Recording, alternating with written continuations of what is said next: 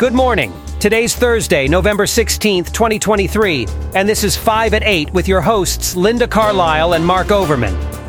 In this episode, we will talk about the news of the day. The European Bank for Reconstruction and Development plans to double its investment in Ukraine with a €4 billion capital increase. Plummeting prices for critical metals could hinder global decarbonization efforts. The James Webb Space Telescope has discovered a distant gas giant planet with sand clouds. U.S. President Joe Biden and Chinese President Xi Jinping are set to hold a high-stakes meeting in California. And the European Union has reached a provisional agreement to regulate methane gas emissions. Stay tuned for all the details.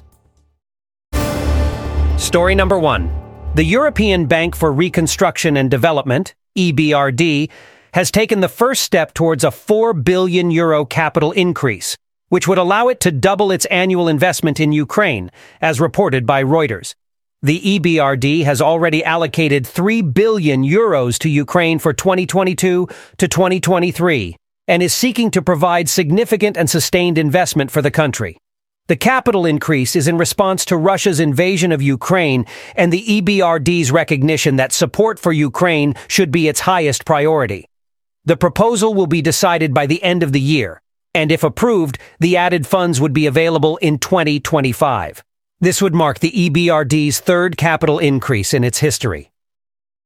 Tell you what, Linda, this move by the EBRD to potentially double its annual investment in Ukraine is quite significant. We're talking about a potential capital increase of €4 billion. That's a hefty sum dedicated to a country that's been facing, well, quite some turbulence due to the Russian invasion. Yes, Mark. And it's not just about the numbers, it's about the message it sends too. It reflects the recognition by international financial institutions of their crucial role in providing stability and contributing to the recovery of conflict-ridden nations. The EBRD's increased support for Ukraine, especially after the invasion, is a prime example of this. It reminds me of similar financial interventions we've seen in the past. Take, for instance, the World Bank's aid to post-World War II Europe. By providing loans and expertise, these institutions play a key role in rebuilding economies and infrastructure devastated by conflict. I'm glad you brought up history, Mark. It's important to remember that these financial interventions don't exist in a vacuum. They're part of a larger geopolitical landscape. In the case of Ukraine, the EBRD's support could potentially alter the dynamics of the conflict with Russia. It sends a message of solidarity and a promise of economic resilience. Yet we mustn't forget that such moves can also carry risks. They could escalate regional tensions if perceived as favoritism or interference. I guess the challenge is to balance the need for economic support with the need to maintain regional stability. Not an easy task by any means. No, indeed, Mark. And the EBRD's proposal is not without its complexities. If approved, the first payments from the added funds won't be available until 2025. That's quite a timeline, considering the urgency of the situation in Ukraine. It underscores the need for long-term planning and commitment when it comes to economic recovery in conflict zones. Story number 2. Plummeting prices for platinum and other critical metals, as reported by the Wall Street Journal, pose a threat to mining investment needed for the development of new supplies, potentially hindering global decarbonization efforts. The drop in prices has led to supply-side moves in South Africa, including mine closures and job cuts. The decline in investment could have long-term consequences as it takes significant time and capital to establish new mines. The shortage of materials extracted by miners could impede governments' ambitious renewable energy goals. Platinum and iridium, both crucial for producing low-emission hydrogen, are forecasted to experience a surge in demand. The current down cycle may halt deal-making and mine exploration in the sector, as many South African Platinum Group metal miners are selling their output at production cost, eroding profitability. The cautious approach of miners in response to the situation, as stated by the Wall Street Journal, is expected to surprise observers. There's a saying, "What goes up must come down," and I think it perfectly describes the current situation in the platinum mining industry. These down cycles are nothing new. The industry has seen fluctuations before, and it's just a part of the business. Yes, Mark. While it's true that the mining industry is cyclic, what's concerning is the potential impact of this downturn on global decarbonization efforts. Platinum isn't just a precious metal, it's critical to the production of low-emission hydrogen. With falling prices and reduced investments, we could see a shortage that could stymie progress towards cleaner energy sources. Well, Linda, I see your point. But let's not forget that every industry has its risks. It's all about navigating those risks and finding opportunities. Remember, when emission regulations tightened in the US, China, and Europe, the demand for platinum group metals soared. The industry can bounce back. That's true, Mark.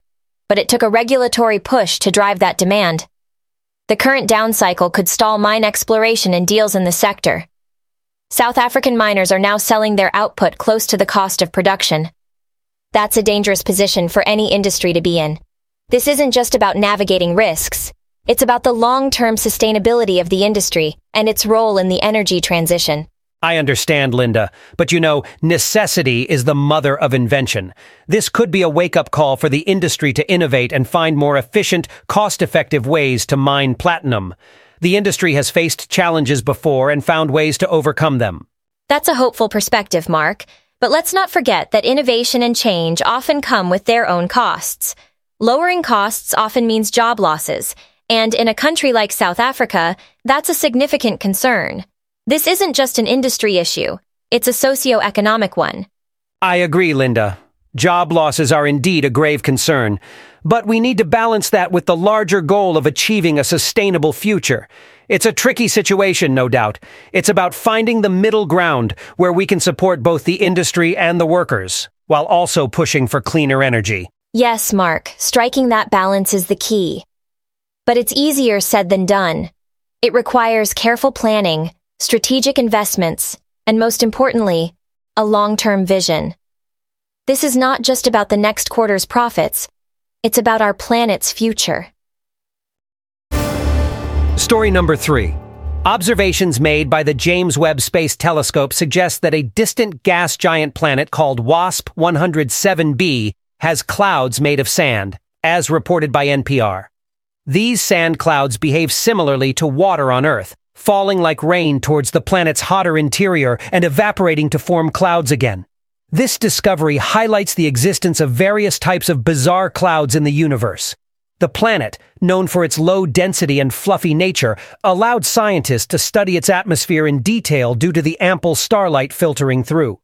The powerful JWST, with its ability to detect infrared light, revealed unexpected findings, such as the absence of methane and the presence of sulfur dioxide. The composition of the clouds on WASP 107b resembles silicate material behaving like water. This breakthrough confirms the existence of sand clouds and opens up possibilities for further discoveries of peculiar clouds on distant planets. There's something almost poetic about this, don't you think, Linda? A hot gas giant, over 200 light-years away from us, having clouds of sand that behave like our water clouds. It's like the universe is playing with the rules, taking familiar elements and remixing them in ways we wouldn't have imagined. It certainly is thought-provoking, Mark.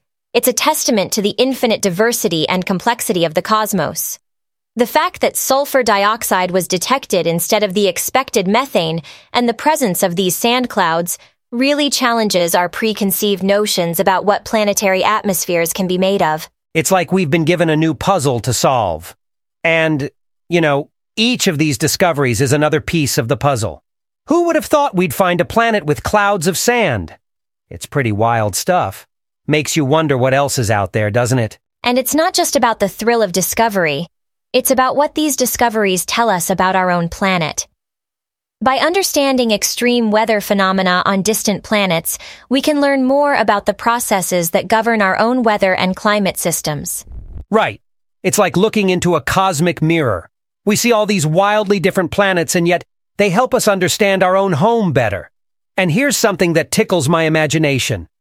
What if there's life out there that thrives in these sand clouds? Just as we thrive with our water clouds? That's an interesting speculation, Mark. It definitely broadens our perspective on the search for extraterrestrial life.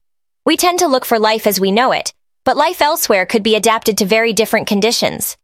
It's remarkable how each new discovery widens the boundaries of our understanding and imagination. Story number 4. U.S. President Joe Biden and Chinese President Xi Jinping are set to hold a high-stakes meeting in California. Both leaders have different goals for the talks. Xi Jinping wants to appear as if he is steering U.S.-China relations into calmer waters, as he has faced political setbacks and needs a public win. He is particularly concerned about his image at home. The topics likely to be discussed include freedom of navigation in the South China Sea, U.S. support for Taiwan, and trade restrictions on new technologies. On the other hand, Biden's goal is to prevent relations between the two countries from further deteriorating. He wants China to use its influence with Iran to prevent provocative actions in the Middle East, and to warn against China providing Russia with deadly military equipment. Biden also aims to reestablish military communications to avoid misunderstandings. The biggest point of contention is Taiwan, and avoiding further deterioration in relations over this issue would be considered a victory. Economic and trade matters, such as the ban on certain semiconductor chips and concerns about Chinese-made fentanyl flooding the U.S., will also be discussed.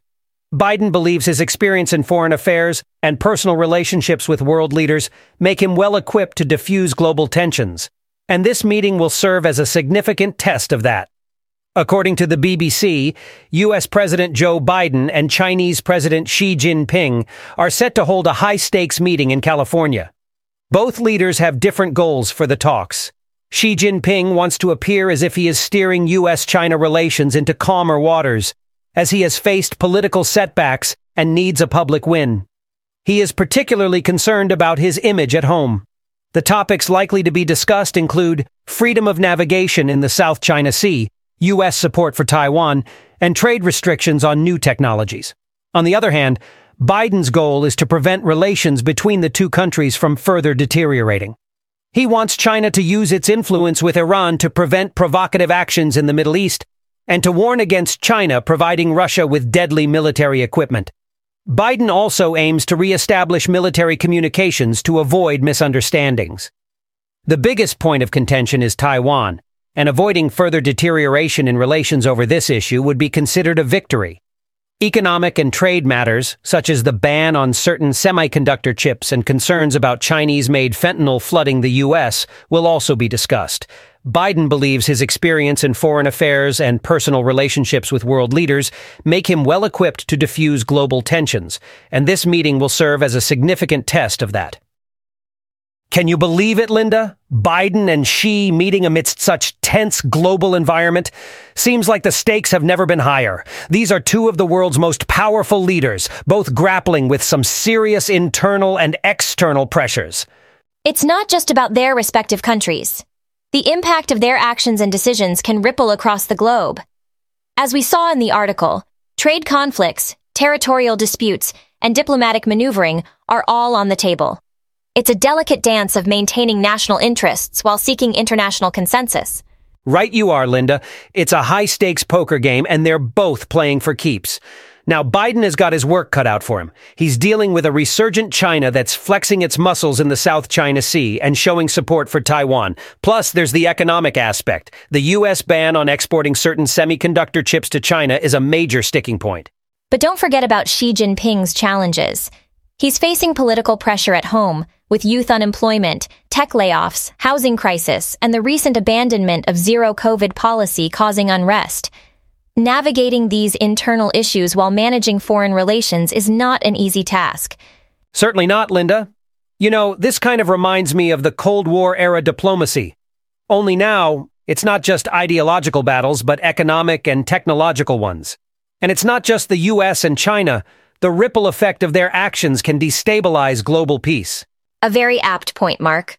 We're in a new era of diplomacy, where power dynamics are shifting, and nations are grappling with new complexities.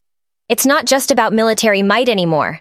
Economic strength, technological prowess, and even perception management play a huge role.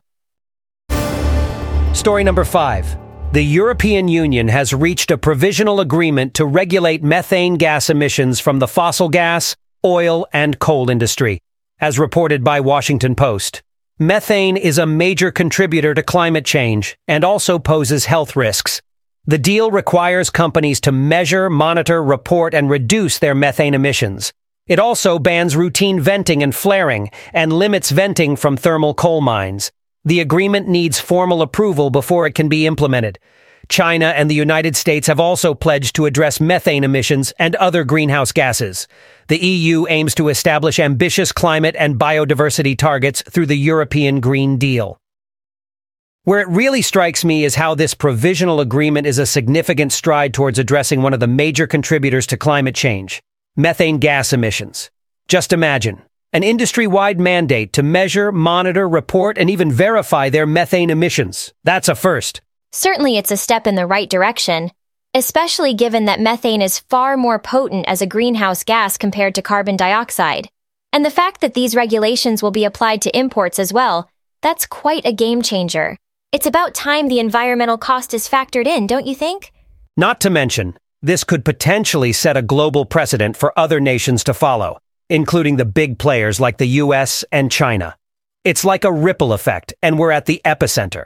But, as always, the devil's in the details. How effectively these measures are implemented and enforced, that's the real test. Agreed, Mark. Just like in the past, we've seen regulations on carbon emissions, but the challenge has always been in the execution. The same goes for this new methane legislation. It's a commendable move, but we need to ensure that there's proper oversight and that companies are held accountable. And let's not forget about the European Green Deal. This methane regulation is kind of the linchpin, the cornerstone, if you will, of that deal. So, in many ways, the success of these measures would directly impact the aspirations of the Green Deal. The broader goal is to establish the most ambitious climate and biodiversity targets in the world. We can only hope that this legislation, if approved and properly enforced, will contribute substantially towards that. But as we've seen, balancing environmental responsibility with economic pressures is never an easy task. That's it for this morning. Have a great day and see you all tomorrow. 5 at 8 is researched, written, and performed by artificial intelligence. For more information, visit botcaster.ai.